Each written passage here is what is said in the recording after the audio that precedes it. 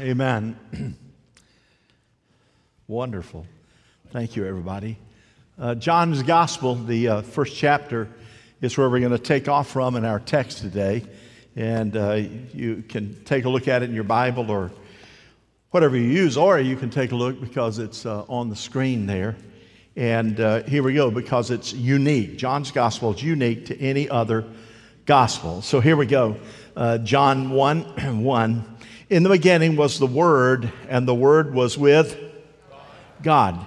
And the Word was God. He was with God in the beginning. And through Him all things were made. Without Him what? Say nothing. Nothing was made that has been made. He was in the world, and though the world was made, how? Through Him. The world did not what? Recognize Him. He came to that which was His own, but His own did not receive Him. Talking about the Jewish population, Israel. Yet to all who received Him, those who are Gentiles or Jews who've come to faith, to those who believed in His name, let's read the last line together. He gave the right to become the children of God. Turn to your neighbor and say, you're a child of God. That feels pretty good. You're a child of God. You know what that means? You turn to your neighbor and say, you're a millionaire. And you'd say, ha, that's what you think. But a person, you can turn to somebody and say, you're a child of God, and that's reality. You know that money is in the bank. You see, this text is extremely important, and I'll get into the reasons why in just a moment. I love Christmas. How about you? Anybody? I love Christmas. I love what Christmas is about. I love all of that. I love the songs. I love to sing Rudolph the Red-Nosed Reindeer. It doesn't have one liver lip to do with Christmas other than I know that Rudolph was a Christian. I love the cheer, love the smiles. I love all the culture that Christmas creates. I love the cooler weather that comes often. I'm one of those. I'd like it to be a little cool on Christmas Day. Anybody join me out there? I like it a little cool. I don't like it 80 degrees on Christmas. But I've told God that whatever He wanted to do would be fine with me. How many of you think that's smart? Sure. But I like it a little cooler. And Christmas, of course, can be complicated. It can be a time of tension, and you got to figure out, some of you newlyweds, you think, well, we didn't talk about when we were dating where we were going to spend Christmas. And if you married a mama's boy, sweetheart, that's going to be a real challenge for that old boy come Christmas time. You say, listen, darling, we're going over to my parents' house. He said, but sugar, you know, my mom's really expecting us. I know, but you got a new mama these days, bud. See, that's my ring on my hand that you gave me. Yeah, but darling, you promised to forsake and to leave those and follow me. You know what she's going to say? I don't remember that. Hello? You got to figure out whose house you're going to go. Well, let's compromise. Where we're going to go on Christmas Eve. You know, who we're going to spend with. And then you're going to go and you think, okay, some of you know this for a fact. You go to the big old family gathering. There's 15 or 20 people. And everybody's supposed to bring a dish. Maybe there's 30. And what gets under your skin like it gets under my skin and creates tension. Some of them will come in and bring a dish half the size of this Bible. And about that deep. And when they go through the line to eat, they have a plate with sideboards on it. And load it up. You know that's the truth. And you look at them and you can know it. It's that same old gelatin they bring every single year with a little bit of fruit in it and some kinds and say, here it is. Hello? For their whole family they bring that. You say something's not right about that. Or you go over and you make banana pudding and you bake the big old ham and somebody said, look what we bought. And they hold up a bag of rolls. They got it public somewhere and said, here it is. This is what we brought. Or 2 gallons of tea, sweet and unsweet tea. And then when it comes time to clean up, I'm getting into this message myself now. When it comes time, I've told you this before, comes time to clean up, you can count on the same ones who will use sideboards on their plate. And then when it comes time, they go sit down and watch the ball game or go outside. Some of them take a smoke and lean against the car. And the only ones that are responsible continues to clean up. And before you know it, my friend, you've got everything clean and you say, thank God. Then they walk back in wanting to know where the pie is so they can have dessert. I'm saying, take this pie right here. Now let me get the flesh out of the way. Have attention. You hear what I'm saying? Attention. Oh, my Lord, have mercy. It's amazing. And then at the end of the day, have you noticed? End of the day, you thought, because Christmas, that time is time crunch. I mean, it's get up Christmas Eve, it's get up, let's go, Christmas Day, get up and go. And you sit down about whatever time that is, 5 o'clock, and you are wore slap out. That's yard talk. Say, this was a huge whirlwind. Tensions, sometimes not as good. Illustration I've used when I was 10 years of age, November of 1959, my daddy ran under the back of a semi-truck, took the engine block right off, pushed the cab all the way to the bed in the back, started cutting his head off, scraped green paint, the color of the truck, off his cranium, and was in a coma. And my mother, with 5 kids, I guess at that time, we owned a meat market. That's the busy time when everybody wants to get Christmas going and all the deer and the hogs and the cattle that had to be processed. And it's Christmas time. And I remember as vividly as 10 years of age, out there in that market working, cutting up beef and cattle, 9, 10 o'clock at night, having to help some of the family members. You say at 10 years of age, you better believe it. I knew how to swing a knife. I knew how to do all of that. I started working when I started eating. You say, how's that possible? When I started crawling, my mother put on a bib on me, so when I crawled, I cleaned the floor at the same time. I'm telling you, we knew how to work, friend. Sorry, Mom. You know, you understand what I'm talking about? But then it's Christmas. And then Christmas for us, some of you don't remember Woolco. My mother, last day, Christmas Eve, finally we get enough money to go down, and there are 5 or 6 of us kids. And she go down and she bought Christmas in its entirety on Christmas Eve, because that's when we had the money. After everybody paid up, that's the way it was. We were just recovering because 4 years before that, our house burned to the ground. Everything we had was lost. Except the clothes on our back, everything we had was gone. I remember that as a 6-year-old. As good as it's today. 4 years later, my dad, in a coma, not expected to live, we were saying, hey, God, what's up with this? It's the holiday. It's Christmas. What's all about this?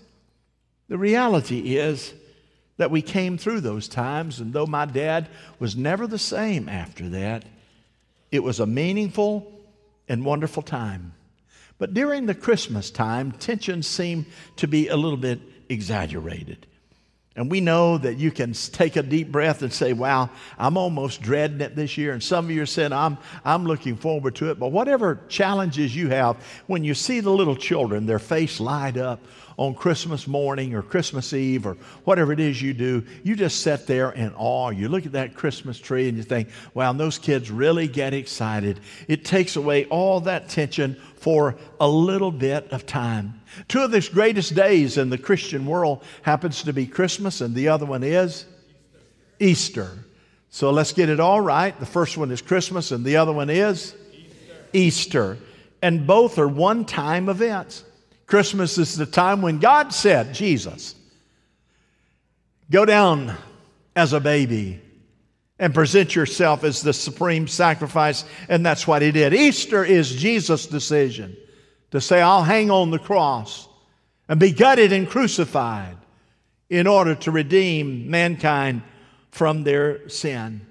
But when you know Jesus, and when He is a part of your life, and you've settled once and for all, my God is my Redeemer, that even though the wind of adversity might be blowing outside, on the inside you can say with confidence, I know that my God is my Redeemer, and I know that He cares. When the business seems to dry up and the money's not coming in, or the pain of a physical difficulty is there, you can say, wow, here's what I know. The darker it gets, the brighter the name of Jesus begins to shine. He is the light of the world.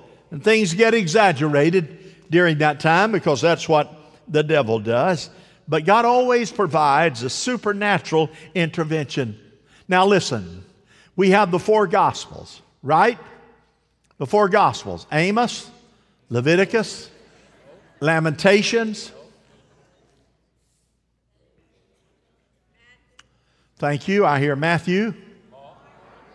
I hear Mark. I hear Gators. I'm sorry, Matthew, Mark. Don't any of you dare say Row Tide. I don't want to hear it. Matthew, Mark, Luke, John. Those are the four. Now carefully listen. Matthew,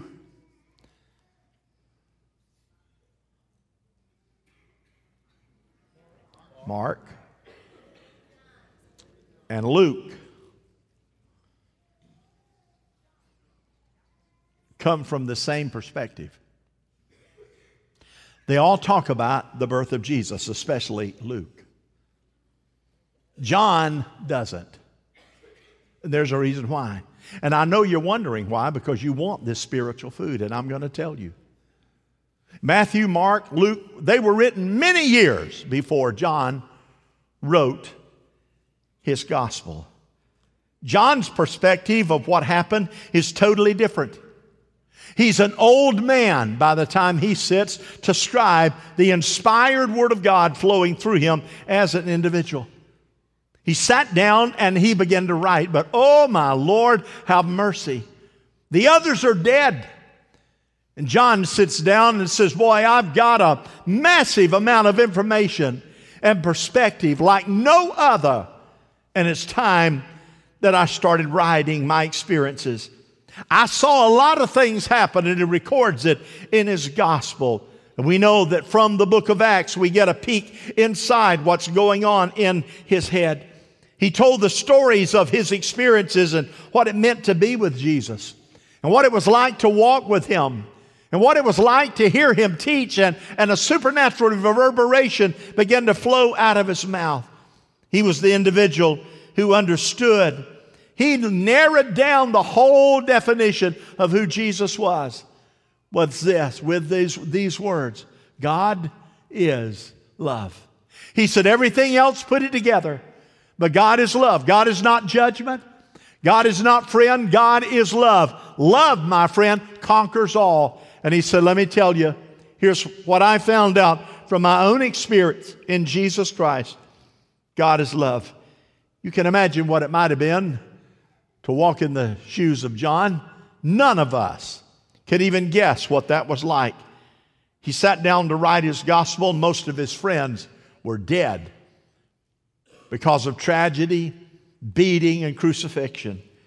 He lost his family members. Most of them were gone by this time. The culture that he knew it during the days where Jesus was teaching was radically different. The devil would not hide his head. He was out to take out anybody. And John writes about it if you study carefully. The society no longer had respect and no longer enamored with the Christian church or the miracles. John was alive when Nero and his general Vespasian went into Galilee, and that general rolled through little town after little town in those Jewish communities, slaughtering thousands of Jews, sending thousands and thousands of men, women, and children into the slave markets of Rome. The others did not witness that as well as John. John lived through that. He lived through the time that general, of course, built walls up around Jerusalem, and they burned the temple down, that holy city called Jerusalem. And 7 months the Romans starved the people inside the walls. Plagues broke out, starvation. You could hear the cries of the children. Thousands and thousands died at the end of A.D., the war, the Jewish war, A.D. 70. When the temple's on the ground, millions of Jews were slaughtered, and 300,000+ of them were sent into the Roman slave markets. If you were a Jew, you never confessed it. And the only ones that had any hope happened to be those that listened to the message of Jesus when he was alive. John said, I'm not starting out with some baby in Bethlehem. I'm not starting out with some guy in Egypt that they had to flee. I'm not starting out with all that stuff. Luke covered that. Matthew covered. Mark talks a little bit about it. I'm going to tell you what I saw. This is my gospel. So he wrote at the very beginning of John 1:1 that we read just a few moments ago. He experienced watching Paul and Peter both being executed by Nero. He saw the bloodshed and the loss. But one thing that John had that the enemy and darkness could not take away, and it is this, and we have the same privilege. He never lost his faith. He made a statement, circumstance will not rob me. Individuals will not take my life and cause me to deny my faith. My faith is strong. And John says in John 21, verse 24, this is the disciple, John, who testifies to these things and who wrote them down. We know that his testimony is true. Jesus did many other things as well. And if every one of them were written down, I suppose that even the whole world would not have room for the books that would be written. What did he just say? There are a whole lot of other things other than what's scribed in this book and other books that Jesus did that was never recorded. But I experienced them. The exciting part about all those things that are written is simply this. John said, I had the privilege to see it, and I had the privilege to believe it. And he said, now I understand the power of what it means to enjoy Christmas Day. Oh, we sing Joy to the World. And oh, we celebrate the lights, and we sing all those songs. But John's really getting us to the point and say, hey, it wasn't without the cost. It wasn't without something that just took place that we have an opportunity to go shopping. He said it was the real deal when Jesus came. He's writing not that he would want to impress us or cause us to be amazed, but he wants us to understand what really happened on the other side, supposedly, of the tracks. He understood the earthly foundations of society had been ripped from under his feet, and the foundation that he stood on, having the security of Jesus, of Peter, and early in the early church, having all those ripped out from under him. And John said, at the end of the day, the one thing that sustained me was Jesus. Jesus. You see, when he heard Jesus say, John, before breathing his last breath, my mother, take care of my mother. Act as if she sired you. Take care of her. It is stated that John and Mary left and went to Ephesus. And that's where Mary died. One of the things that I enjoy doing from time to time is going home to my mother. My mother, I try to see her every week. She's not able to be in service much anymore. She's watching online, wouldn't miss it. But I go and ask her, say, hey, Mom, what was it like when you and Dad got married? Never took the time to ask, but the older you get, you come to realize there's some things that you don't know. Mom, what was it like to have 6 kids? What was it like for you and Dad when our house burned to the ground? Mother, what was it like when you got the word that Dad had been in an accident and they didn't expect him to live, that the hearse back then, not an ambulance, the hearse that took him to the hospital, stayed there for 2 hours, waiting to take his dead body back to the funeral home, which was only 6 or 7 blocks away? What was that like? What was it like, Mom, to face Christmas and knowing, wow, Dad's about half dead and the money, and you got 6 mouths you need to feed? John had that opportunity with Mary. Hey, Mary, what was it like when you found out, when that angel appeared, and you found out that you were carrying the Son of God? What emotion do you have? Mary, what was it like when you possibly went out and would look into a starlit sky and you began to count? Jesus possibly would turn to you and say, you don't need to count. I can tell you how many there are up there. What was it like to know that the Son of God that you gave birth to was sleeping under the same roof where you lived? What was he like when he got his first haircut? Did he wiggle around? What was it like when you would talk about the Scripture? And what was it like when you'd see the sacrifices made in the temple and Jesus was there? Did he get nervous and apprehensive when he saw the lambs being slain? Did that bother him? What was it like? What was it like teaching him? And you knew in your heart of hearts, he's the Messiah. What was it like when you scolded him, or did you ever have to scold him? What was it like? Did he ever get angry? Did he ever get anxious? Did he ever wake up in the middle of the night afraid because he had a bad dream? What did he and others, what did he ever talk about, Mary? John had a perspective that no one else had. Surely he must have asked those questions. And John heard the stories over and over again. And others would come to John and say, hey, John, you were with Mary. What did y'all talk about? What did she say about Jesus? And John would tell the story again and again and again. And that moment came. He didn't start with the birth. He didn't start with the shepherd. He didn't start with the manger. He started, through him all things were made, and without him nothing was made that has been made. And in him was life, and that life was the light of men. John said, that's what I'm starting with. I had a perspective no one else had. He said, I also know what we went through to live for the gospel. What was important? He knew what it was like when Jesus showed up in that manger. He knew what it was like when Jesus taught in the temple at 12 years of age or so. He knew what it's like when the Jews began to say, oh, he's the leader of the Jews and he's going to represent us and that he's going to continue the teachings of the Old Testament. John said, no, here's what I know. His name means Savior. I know that.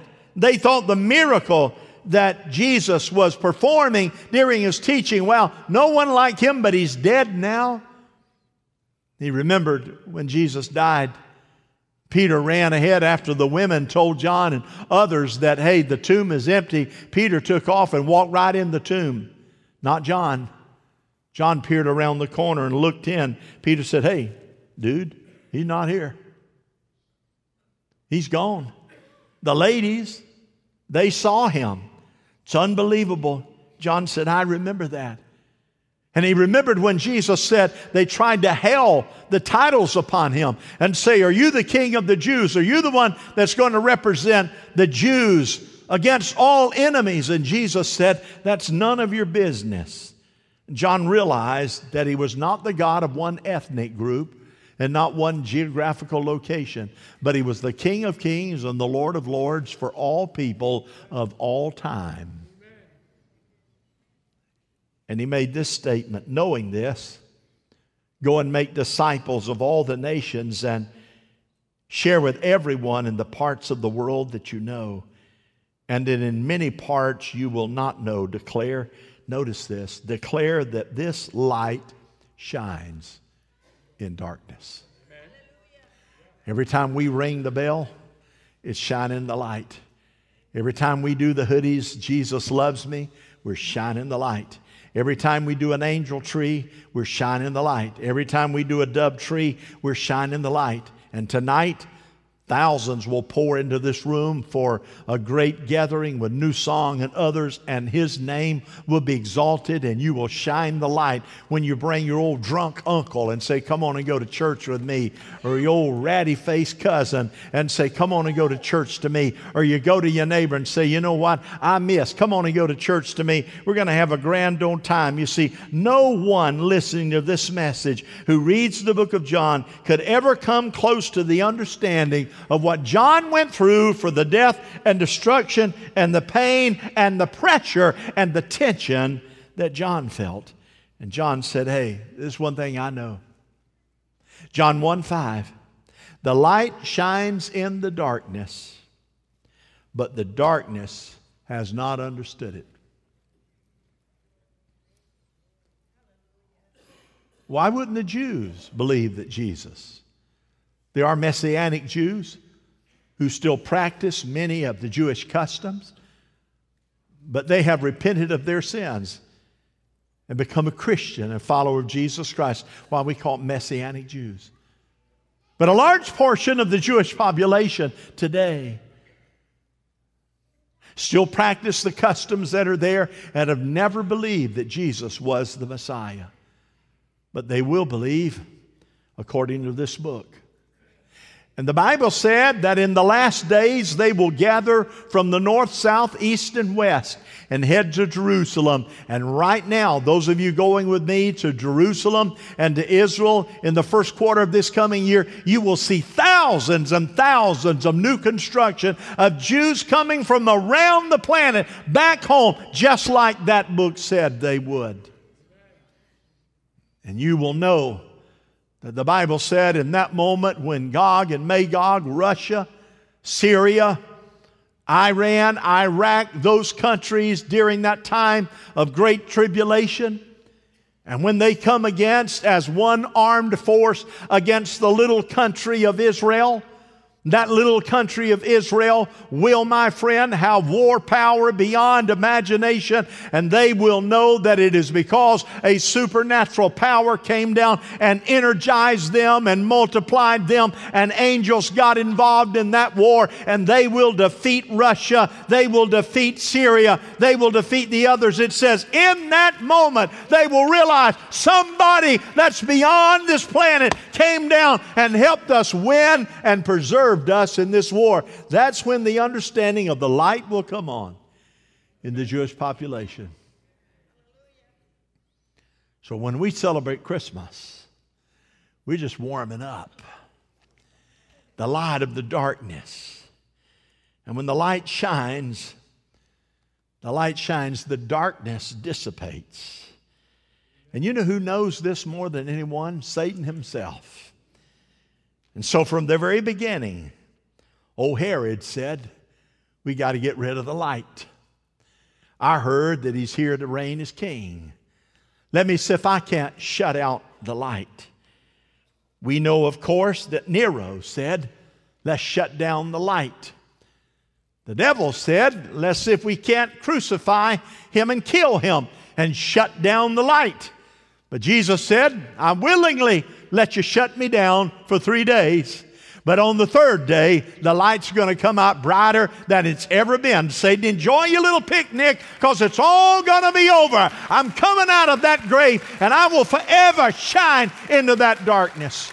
So you can take the most wicked family member you have. You can take the toughest situation you have. You can take the greatest reverse and the greatest pain and the greatest difficulty you've ever faced. And when you say the name of Jesus, He will take the light of redemption and shine down on you and doesn't have to say a thing because it's recorded in His supernatural word. He reigns, He reigns, He reigns forevermore. His name is Jesus, the Son of the living God. So you just get on out there. You get on out there and you ring that bell. You keep on singing those Christmas songs. You keep on giving. You keep on smiling because you got a secret, friend. And His name is Jesus. But you don't want Him to remain a secret. You want everybody to know Jesus loves me. Just saying amen. Put on that hoodie and walk right down the streets where the gunfire is heard and the drugs are sold. And know this, that hoodie says, Jesus, the Son of the living God, is the light of all that darkness. Hallelujah. By the grace of God. That's enough. I'm just done right there. Come on, let's stand up, everybody. Nero thought, Caesar thought, death thought, Stephen was stoned, they thought. What they saw in Stephen was the light of the love of Jesus Christ. I can tell you, you can leave here like an armor bearer carrying the good news of Jesus Christ. You can look yourself in the mirror and say, look here, dummy. You've been discouraged lately. You've been downtrodden and you've let the enemy take you by the nape of the neck. But today you're declaring Jesus Christ, the great conqueror, lives in me and His light shines through me. No longer am I weak. No longer am I down. No longer am I discouraged. No longer am I depressed. No longer am I weak. I am strong in the name of Jesus Christ. Holy God, come into my life and my theory. Amen. Amen. Amen. Hallelujah. Hallelujah.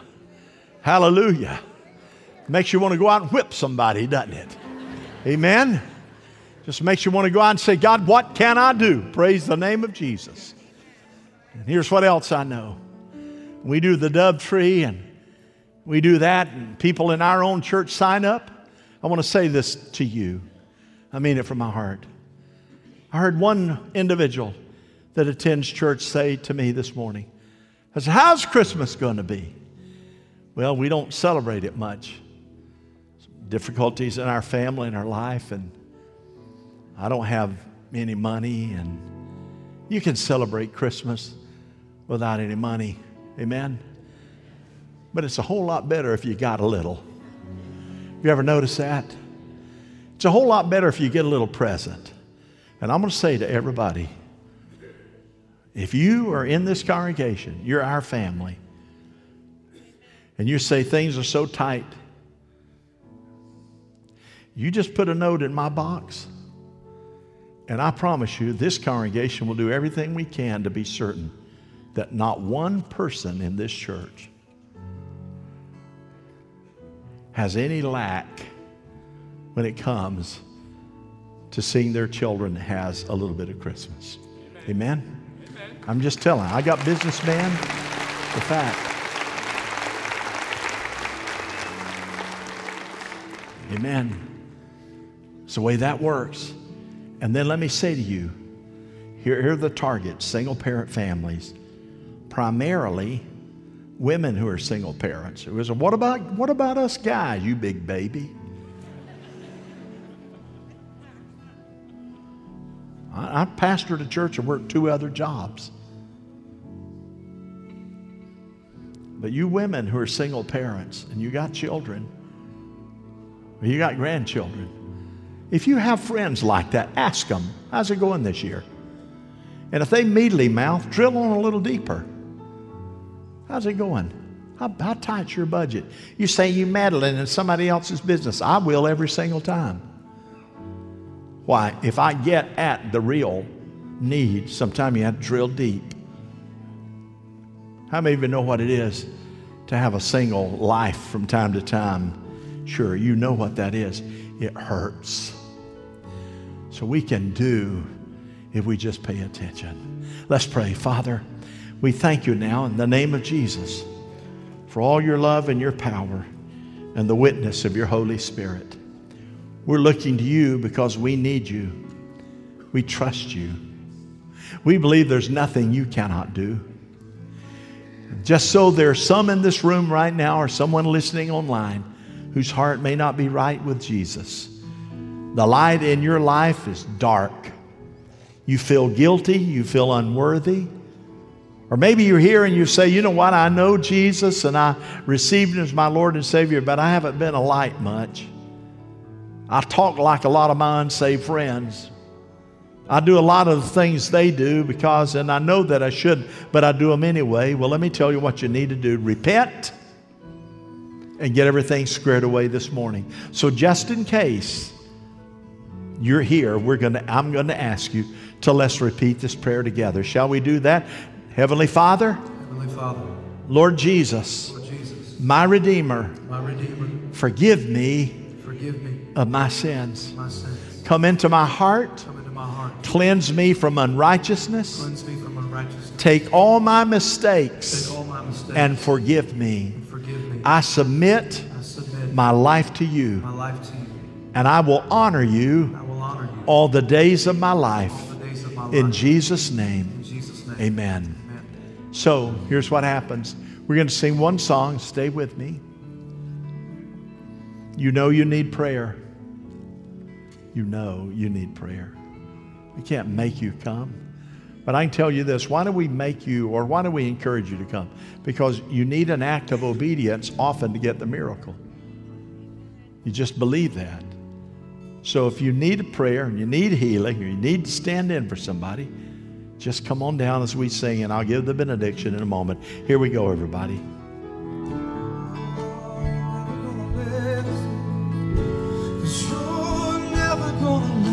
You're never gonna let me down. You're never gonna let me down. We believe it. You're never gonna let me down. You're too good, Jesus. You're never gonna let, say. You're never gonna let me down. Jesus, you're never gonna let, you're too faithful. You're never gonna let me down. Oh, Jesus, you're never gonna lift it up this morning. 'Cause you are good. 'Cause you are good. You're good. Oh, you are good. So good. Oh, you are good. You're good. Oh, you are good. You're good.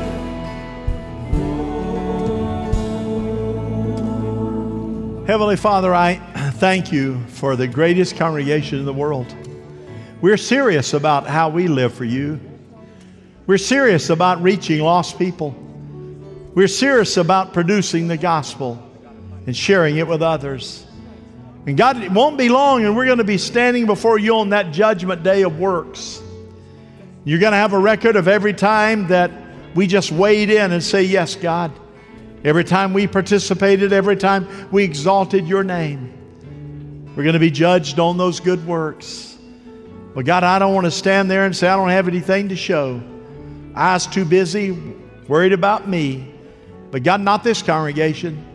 Too many opportunities come along for them to say, I'm signing up in Jesus' name.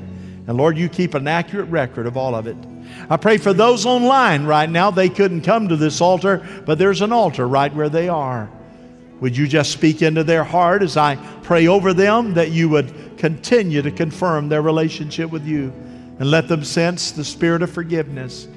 God, we love you and we praise you and we say thank you. For it's in Jesus' name I pray. Amen. I love you, everybody. Love to meet some of you in the hospitality suite, and be sure and say hello to somebody you don't like.